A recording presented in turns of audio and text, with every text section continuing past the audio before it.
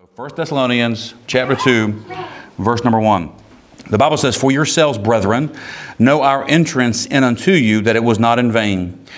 But even after that we had suffered before, and were shamefully entreated, as you know, at Philippi, we were bold in our God to speak unto you the gospel of God with much contention.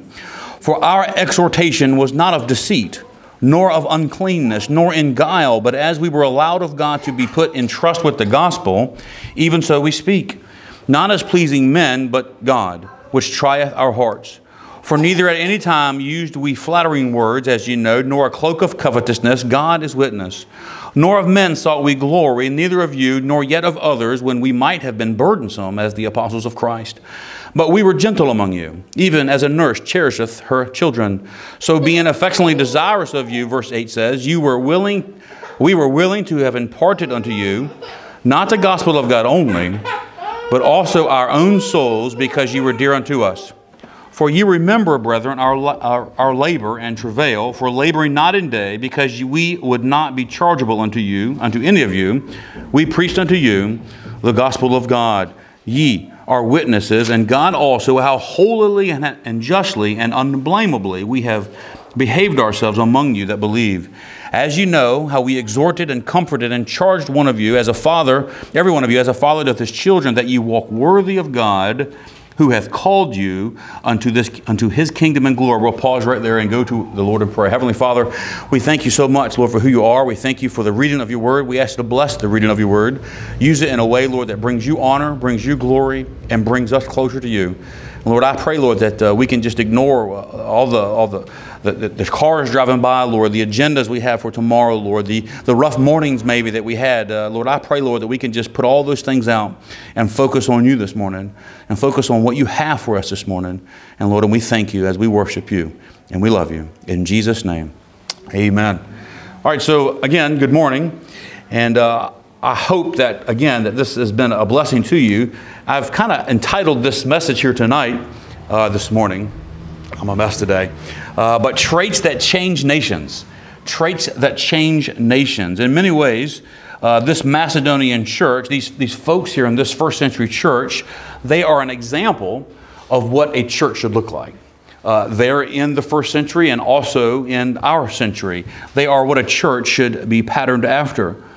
But as verse 9 of chapter 1 states, if you look at that real quick, it says, "For they themselves show us what manner of entering in we had unto you, and how you turn to God from idols to serve the living and true God."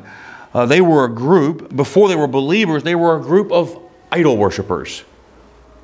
And then they heard the gospel message from Paul and his two fellows there. And I think sometimes we miss that. I think I miss that sometimes. We miss the power found in the preaching of the Word of God. As we'll read through chapter 2, we already read a little bit about it, but Paul went to Thessalonians there, to the Thessalonians, not with eloquence of speech. He didn't try to flatter them, but he went in the power of the Word of God.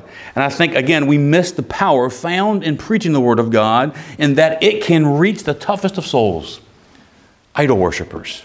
They've never heard of the gospel. They didn't have the underrooting like we have here in Germany and in America. We have that maybe that glimmer of some kind of a Christian government or a Christian culture. You know, some of the things we have in our culture, the rights and the wrongs, marriage and giving and all those things are rooted in Christianity. They didn't have any of these things. They were idol worshipers. But the gospel, the preaching of the gospel changed their hearts. So we have a gospel message that God, through people, can change nations. Can change nations. You know, from the Welsh revival to the great awakenings there in America, God has used, and He continues to use, surrendered men and women to spark great shifts in cultures. And one of those is recorded right here in our text. Look at verses 8 and 9 of chapter 1 again. 1 Thessalonians chapter 8 says, "For from you," this is the church there at Thessalonica, "for from you sounded out the word of the Lord, not only in Macedonia and Achaia, but also in every place your faith to God is spread abroad, so that we need not to speak anything, for they themselves show of us what manner of entering in we had unto you, and how ye turn to God from idols to serve the living and true God." And verse 7 of that same chapter says, "They were examples to all that believe in Macedonia and Achaia. Now, friends, that's a large area. That is a large area. That's an area about 50,000 square miles with a lot of folks. And Brother Terry, that's about the size of Mississippi. That's a large area. If you were to look at this map here, you'll see Macedonia and Achaia. Now, you'll see Italy off to the right there and modern-day Turkey off to the, Italy to the left there, modern Turkey off to the right. And you see Macedonia and Achaia there. That's pretty much modern-day Greece. So this is the revival area that Paul brought in. You see Thessalonica up there. We have Corinth down here in Athens and all those things. There's churches at all those places there. But this church here in Thessalonica, the Bible says here that they told all of that region, all of Macedonia and Achaia had heard of the Christians at Thessalonica. Now that's a big deal. That's huge. That's a long way from us if we were to take that and superimpose it upon our ministry. It's pretty much modern day Greece they reached. And that's amazing. Granted, not every soul was saved during Paul's missionary journeys, and there's much to be said about the type of soil that is planted, the gospel seed is planted in, but it is clear that these Macedonian Christians, they didn't live in an inward bubble. They didn't live in a bubble. They didn't keep their head in the sand. They were out and about. They were adventurous. They wanted to tell the world about the Lord Jesus Christ. And again, about that soil, we've all witnessed plants grow through concrete. Y'all seen that, right? You've seen how the power of the water goes through there. You know, on the big island of Hawaii, we lived there. The Lord allowed us to live there for almost 6 years. And if you go to the big island, it's the largest island there. It's actually called Hawaii, and everything else is different names, Lanai and Maui and all those things. But there's lava everywhere. You can just drive on the streets adjacent to the lava along the outskirts of it, and you can see trees growing up through the lava. Somehow I'm always amazed how that just comes through. It's just amazing. And there's no doubt in my mind that these Thessalonians were hardened, lava hardened, if you will, idol worshipers. But Paul just kept right on going. Timothy and Silas, they kept right on going, putting much work into their conversion. They doused them, if you will, with the water of the Word. Over and over and over and over. They didn't give up. They kept right on going. And all of us have those stubborn family members that we don't think will ever get saved. I have my mother-in-laws like that and many others. And I know I'm not the only one here. Just keep going. Keep dousing them with the water of the Word. Paul had that here. They were idol worshipers. It can be done. It can be done. And this church here, over time, because of Paul's commitment and his not wavering, just kept on going. And Silas and Timothy, over time, they were saved. And then they started doing their own mentorship. They started their own walking in the Word, and now they're an example. They came a long way from, get that now, they were idol worshipers on one side, and now they're examples to Christians to follow. Now we'll come back to Paul's work ethic here in a moment, but my opening point is this. The Thessalonian church was a model church, like we talked about last week. They were a Macedonian model because they followed model Christians. Because they followed model Christians. They followed Christians who possessed God-given attributes that changed the area the size of Greece. 3 men that changed the area the size of Greece. They had traits that changed nations. And we're going to look at some of these traits. There's many traits that we need. Of course, the largest trait is having that possession of the Lord Jesus Christ, and we'll talk about those things here. But look at verse 6 of 1 Thessalonians chapter 1 again. Verse 6 says, "And ye became followers of us." Now, of the Lord, of course, but it started with them. Followers of us. And then at verse 8, the latter part of verse 8, "And in every place your faith to Godward is abroad." And as we closed last week's message, we highlighted the fact that Paul knew that these Macedonian Christians were genuine Christians. Why? Because they were doing for others with a passion what he did for them. They were evidence of Paul's conversion, and those on the outskirts of the church that they heard all what the Macedonians said about the gospel message, they were evidence of the Christians there in Thessalonica, that they were genuine. Not only did they understand what Paul and the others taught them, they caught what they taught. And many times if you're a teacher, if you ever taught anything, it's better, even as a parent, that the person you're trying to convey some information, some lifestyle, some worldviews, is better caught than taught. We can teach all day long some words, but when they see us living out what we are teaching, they start to catch and they believe in what we were telling them. So not only did they understand what Paul and the others taught them, they caught it. Think of it this way. Paul was kind of like a parent teaching his children how to walk. And when he sent Timothy to go check on them later on, as we would read in the latter part of chapter 2, to check on them, they were still walking. They were still walking. And you could even say they were picking up a light jog. He was pleased with the report that Timothy brought back to him about the Christians there that he led to the Lord. Now imagine Paul's dismay upon Timothy's report if they went back to their old ways after his departure. Imagine that they would know how to walk, but they resorted to crawling. I mean, fortunately, that wasn't the case. Can you imagine that? You teach a little child how to walk, and he's got it. And you can see that he's got it because he's walking on his own. And then as they get older, they have children, they're teaching somebody else, they really got it then. But could you imagine a child that knew how to walk deciding to crawl his whole life? 8 years, 9 years. It's ridiculous, right? And that's what Christians, many of us do. We have the ability to walk because God's given us even to run, but we choose just to crawl in Christ instead of walk in Christ. And there's a message that's coming in a few weeks here about how we can walk in Christ, patterned after some of Paul's writings here in Thessalonians. But fortunately for us and for them and for Paul, this was not the case for these Thessalonians. They really got a hold of what true Christianity was, what true Christianity is. Their relationship with Christ was the real deal. They truly caught what was taught. But let me ask you this, what did they catch? What attributes did Paul really bring to Macedonia? What specific examples did Paul and Silvanus and Timotheus, Paul, Silas, and Timothy, what did they really said? What example did they bring? I submit to you this morning that they brought God-given attributes to Macedonia. They brought traits that can change a nation. Look at verse number 1 of chapter 2 again. It says, "For yourselves, brethren, know our entrance in unto you, that it was not in vain. But even after that we had suffered before, and were shamefully entreated, as you know, at Philippi, we were bold in our God to speak unto you the gospel of God with much contention.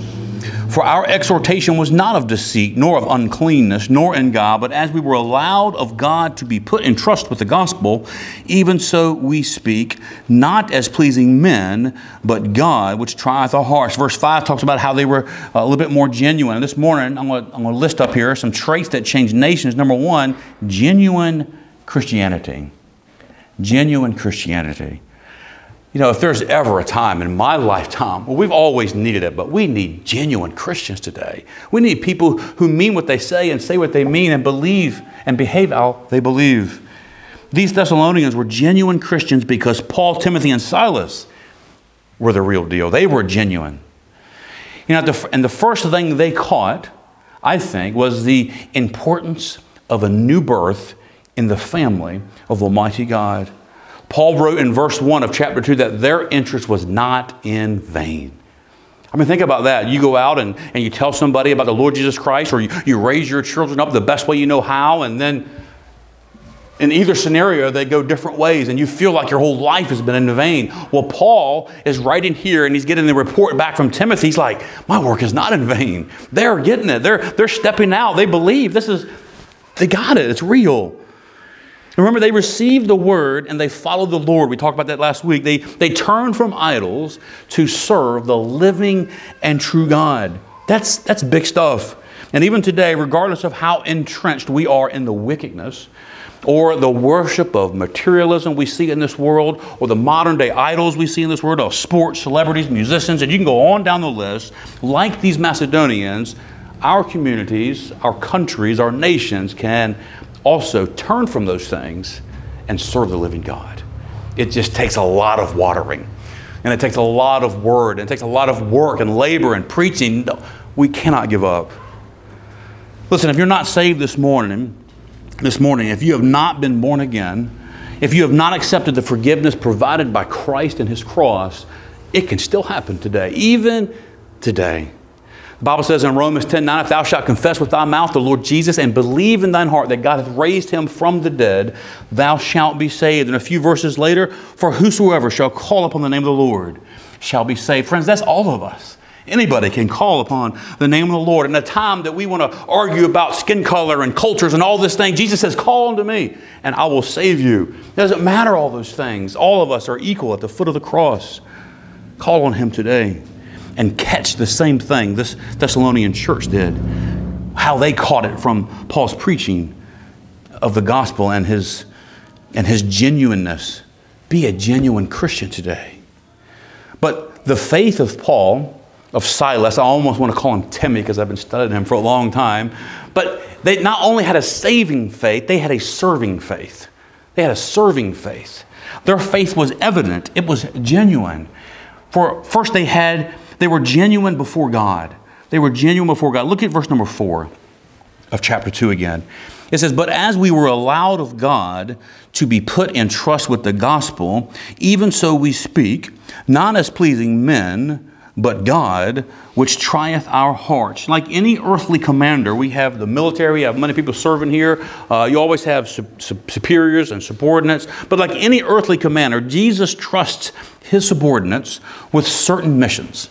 And He trusted Paul to take the gospel to Macedonia. Picture for a moment the gospel message as a key hidden in our heart, only visible to God. Salvation being a prerequisite to even possess that key or being a stewardship of that key. Now God knows who belongs to Him, and He also knows what He can trust with us to do with that key. And then look again at verse number 4. He says, we were allowed of God to be put in trust with the gospel. We were allowed of God. Think about that. We were allowed of God to be put in trust with the gospel. Now, I believe God has entrusted each of us, each believer, with some measure of evangelism. The question is, what has He entrusted to you? What are you allowed of God to do? Has He laid something on your heart?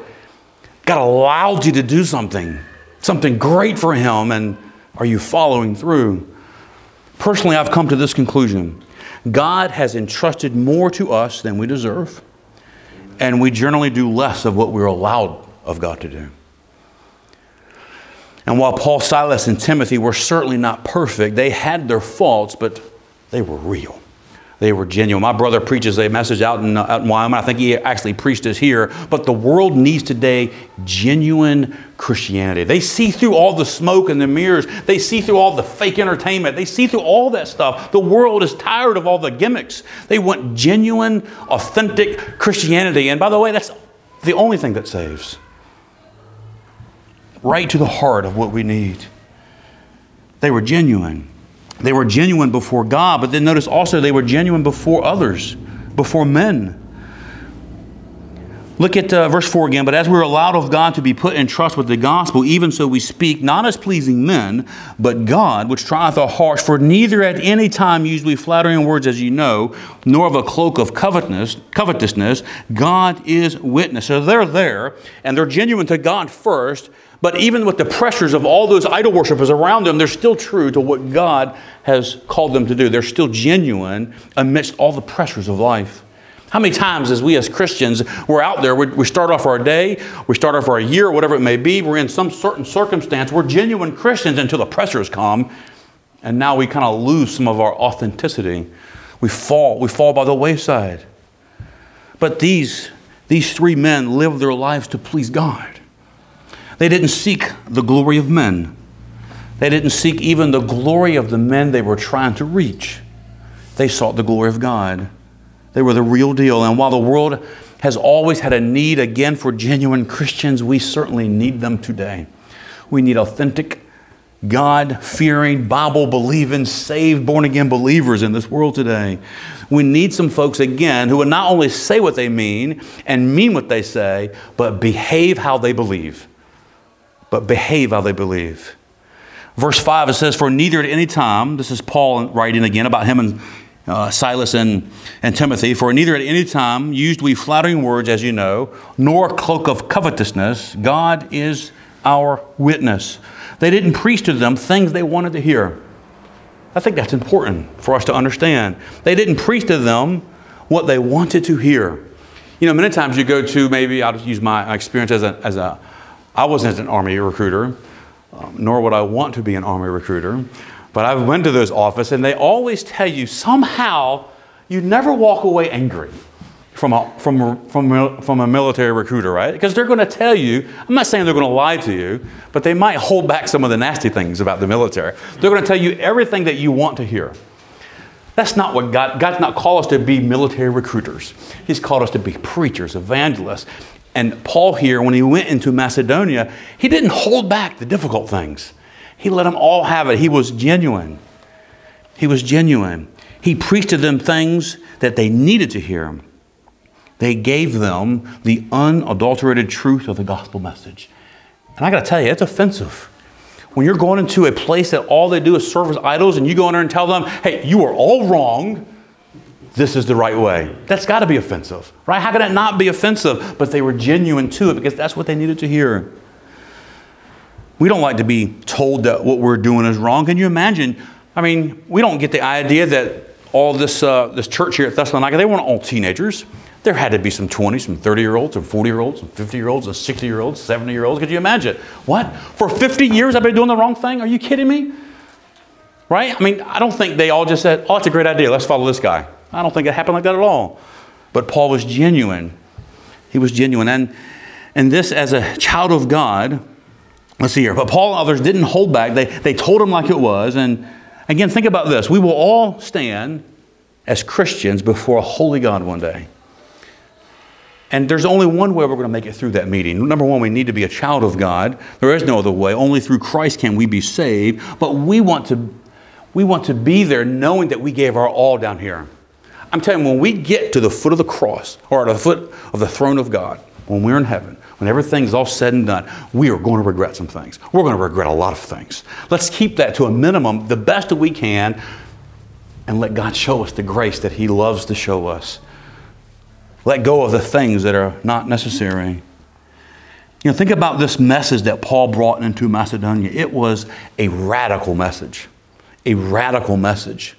And it is as radical a message to the Macedonians in the first century as it is for us in the 21st century. People must turn from their idols and serve the living God. You're not doing it right. This is how you do it right. That's bold and radical. You see, whether they knew it or not, they needed this bold message. And whether today's world needs it or not, they need to hear the gospel message. It's more important than our relationship. It's more important than our reputation. It's more important than even our finances. They need to hear the gospel message. Will we, like Paul, like Timothy and Silas, be genuine enough in our faith? Will we be authentic enough to share what God's given us? To live out that genuine faith as a Christian. But notice that not only were Paul and his entourage there, were they genuine Christians. I think I kind of like this. It's not a real long point, but it's right here in the middle. They were also gentle Christians. Look at verses 6 and 7 again. It says, nor of men sought we glory, neither of you, nor yet of others, when we might have been burdensome as the apostles of Christ, but we were gentle among you, even as a nurse cherisheth her children. They were as gentle as a nurse with her children. They were affable. They were good-natured, Paul and Silas and Timothy. They were easy to talk. You ever been, now this is, maybe I shouldn't even say this, but ever been, and I use a military term, I was going to think about churches, but you ever been in a military organization where your boss, you just can't go talk to him? Or in any situation, whether you're working in a Home Depot or McDonald's or the Dodds or whatever it may be, or even at Continental, you have that boss that every time I go talk to him, it's just so abrasive, right? We've all had those bosses. Hopefully we've not been one of those bosses, and if you have, God's forgiven you. But this was not Paul, Silas, and Timothy. They were easy to talk to. They would come to them. Imagine Christ. Could you imagine Jesus sitting on the shore there and people, Paul and, not Paul, but one of the disciples there, James and John coming up to him. I mean, think about some of the things that came out of the mouths of James and John. I mean, it's pretty ridiculous. But Jesus just said, no, that's not the way it's going to be. No, we're not calling down lightning from heaven to destroy these people, James and John. We're not doing all that. He could have just went off on some tangent, but he didn't. He just let them come to a conclusion on their own. He kind of led them. And Paul and Timothy and Silas, they're very affable. They're following that. They were mild-mannered. and gentle. They didn't go from house to house browbeating those idol worshipers. You need to turn from God or else, or turn from those idols and turn to God or else. They didn't do that. They were mild. When I was in the Army, I had, in my youth, I had a nickname called Wild Bill. That was my call sign on the radio. But by the time I was in E6 or E7, the people in my unit changed it to Mild Bill. At first I was offensive. I'm like, Mild Bill? I'm an infantryman. I'm a soldier. I'm a fighter. I can't go out there, Mild Bill. But then I started realizing, you know what? It should be mild. I shouldn't be abrasive. I should be able to lead without using swear words and raising my voice and all these things like that. That's true leadership. The other one is a front for false leadership. These gentlemen here, Paul, Silas, and Timothy, they were meek. And just because they were meek, it didn't mean they were weak. They were bold for Christ, but not belligerent. They loved the Lord, and that proved their sincerity. Notice also the last half of verse 2. It says, we were bold in our God to speak unto you the gospel of God with much contention. Now, this doesn't mean that they preached with contention, but rather that there was much contention because of their preaching. I mean, they're preaching to idol worshipers, right? So, of course, you can probably cut it, the friction, with a butter knife or however you want to say that. And you can probably imagine the scenario. Paul would preach the truth in love. He would preach it in gentleness. But before they were saved, they would respond with hate and brutality. I mean, if you read on through this and you study through Acts, they run them out of the city eventually. Not the ones here in Thessalonica, but other non-believers. And in chapter 2, you'll see 2 or 3, somewhere around there. I can't remember what it was, but the Thessalonican Christians received persecution from their own countrymen, Paul talks about. And Paul is no different from them, but he was genuine. Towards the end of the first century, Jude wrote a book. In verse 3 of the book bearing his name, he said that we should earnestly contend for the faith. And this is exactly what Paul and the others were doing here in Macedonia. They were contending for the faith, but they were not contentious in so doing. They were gentle. And in the outrage culture that we unfortunately find ourselves living in today, we could sure use some gentle Christians.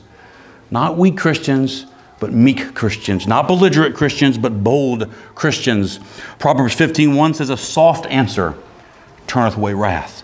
A soft answer turneth away wrath, but grievous words stir up anger. All my children have their abilities and their ways of handling their parents. I don't know how better way to put that, But my oldest son, he really got a hold of this verse.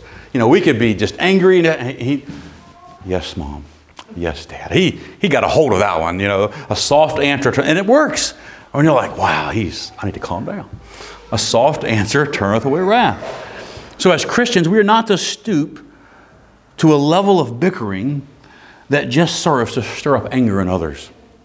We are to give a soft answer with meekness and fear that we see from 1 Peter or 2 Peter 3:15.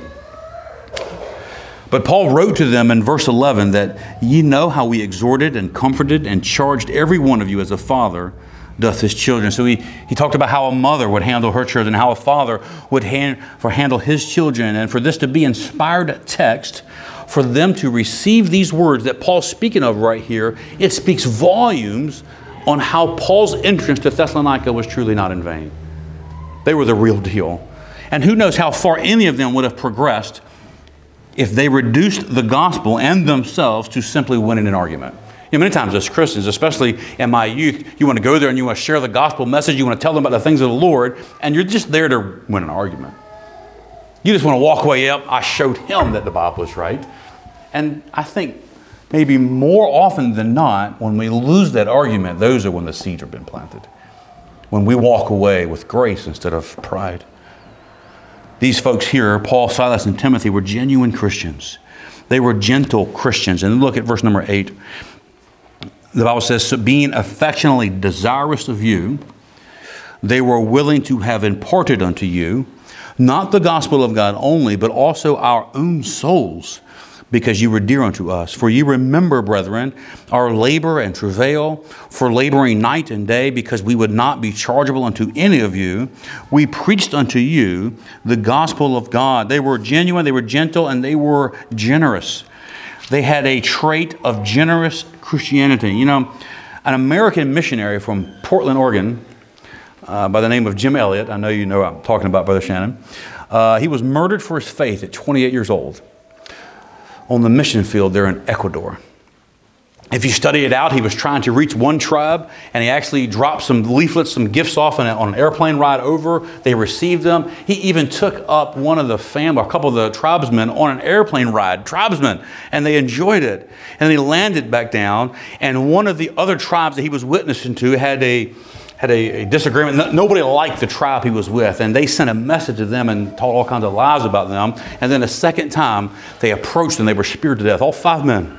5 men. Most of them, I think 4 of them had a wife.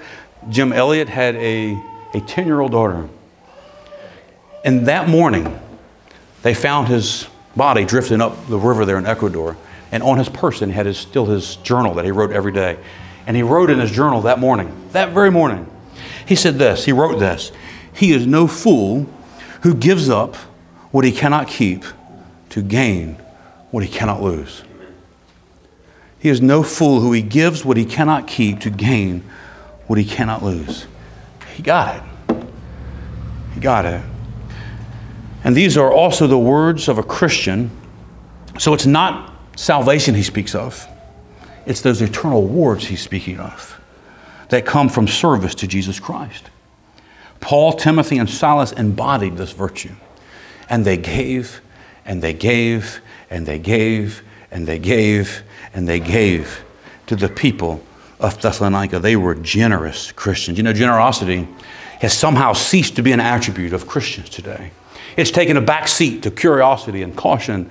And granted, giving is more than just about our money, as we will read about here in a moment. But from 1990 to 2015, in the United States, 15 years, charitable giving dropped over 50% in 15 years. Friends, this world needs generous Christians. Our families need generous Christians. This community needs generous Christians. Now, this is not an advertisement for money. God's blessed us. We keep on giving and all those things. It's not about money. But God wants us to be generous Christians. I'm convinced that God still sends His people to be givers to those in need. Still today. I trust that He's even sent some of us to be a blessing to others here in this congregation this morning. And you might ask, if it's not just about money, then what are we to give? Well, I'm glad you asked that. 1 Thessalonians chapter 1, verse 8, or 2 verse 8 again, chapter 2, verse 8 again, same verse. It says, "Being affectionately desirous of you, we were willing to have imparted unto you not the gospel of God only." So number one, they gave the gospel. They gave the gospel. Their beginning began with the gospel of God. You know, 1 Corinthians chapter 15, those first few verses there tells us what the gospel is. It's the good news about the death, burial, and resurrection of the Lord Jesus Christ. Our sin has been paid for. He has become our Redeemer. And we should give others that message, that same message that somebody gave you and me. You know, without negating real physical needs, the greatest gift we can give to anybody is the gospel message. It's the greatest gift. It is the only gift that will change their eternal destination. Yes, we can give gifts that will fix a temporary situation, and I'm not saying don't give them. We should give more to fix those temporary situations, but only the gospel can change their permanent situation, their permanent destiny. Be generous. Again, being affectionately desirous of you, we were willing to have imparted unto you not the gospel of God only. So they gave the gospel first, but also our own souls. Give yourself. They gave themselves. Talk about being all in. They wanted to part their own souls. They wanted to give all that they had. I'm sure Paul, Timothy, and Silas could think of something better to do on their own than going throughout village to village in Macedonia, putting their life at risk. I mean, think about it. Let's take a mental journey on what else could Paul be doing. I mean, he's Paul of Tarsus. He's a Roman citizen. Maybe he could have, hey Timothy, hey Timmy and Silas, let's go back to Tarsus. There's this wonderful bowling alley there, and I bet I can beat you guys, you know, whatever. Or maybe Paul can say, you know, let's go on a cruise. I'm a Roman citizen. I can go all throughout the Roman Empire. He could stop at every port on the Macedonian or the Mediterranean Sea. He could have done great things. He could have enjoyed many other things, but instead he was willing to give his own soul to these people. And truth be told, Paul did take some cruises in the Med. But they were not the ones you see advertised in the Jerusalem Gazette, I'm sure. At any rate, Paul and the others gave their all for the cause of Christ. And it's not like they gave more because they received more, right? Their giving wasn't based on the Thessalonians. They gave, period. They gave because God gave. In 2 Corinthians 12:15, Paul would later write, he says, I will very gladly spend and be spent for you. Though the more abundantly I love you, the less I'll be loved. Paul was all in, not because they were all in, because he made a choice to follow God regardless of what the other people thought of him. He was generous. Their service to the Macedonians had nothing to do with how they were received, how well they fit in, or how much they deserved it. It had nothing to do with that. Their service to them simply was because they loved them, regardless of what they got in return, which really is the definition of love. So they gave the gospel, they gave their self, and then lastly, they gave their time. Again, look at verse 9 of 2 Thessalonians chapter 2.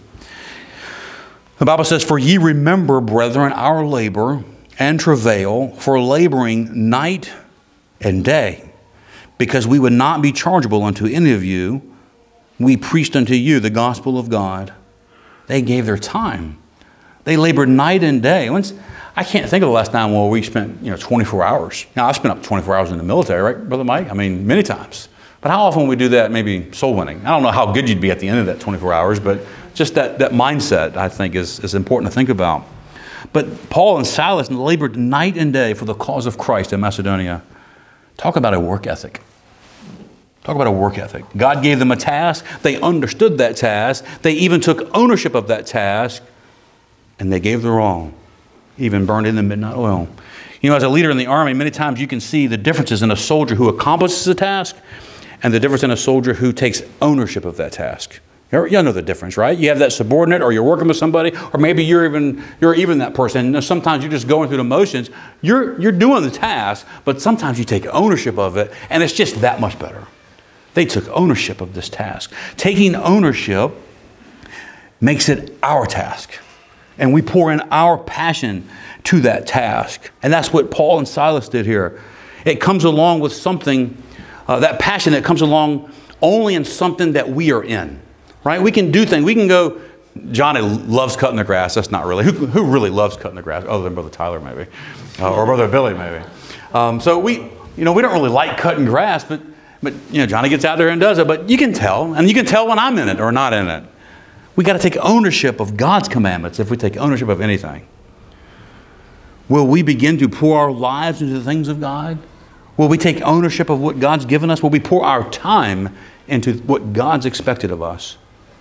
When we take ownership of these things, we will pour our time into it. We will spend and be spent doing the things of God, and we will love doing it.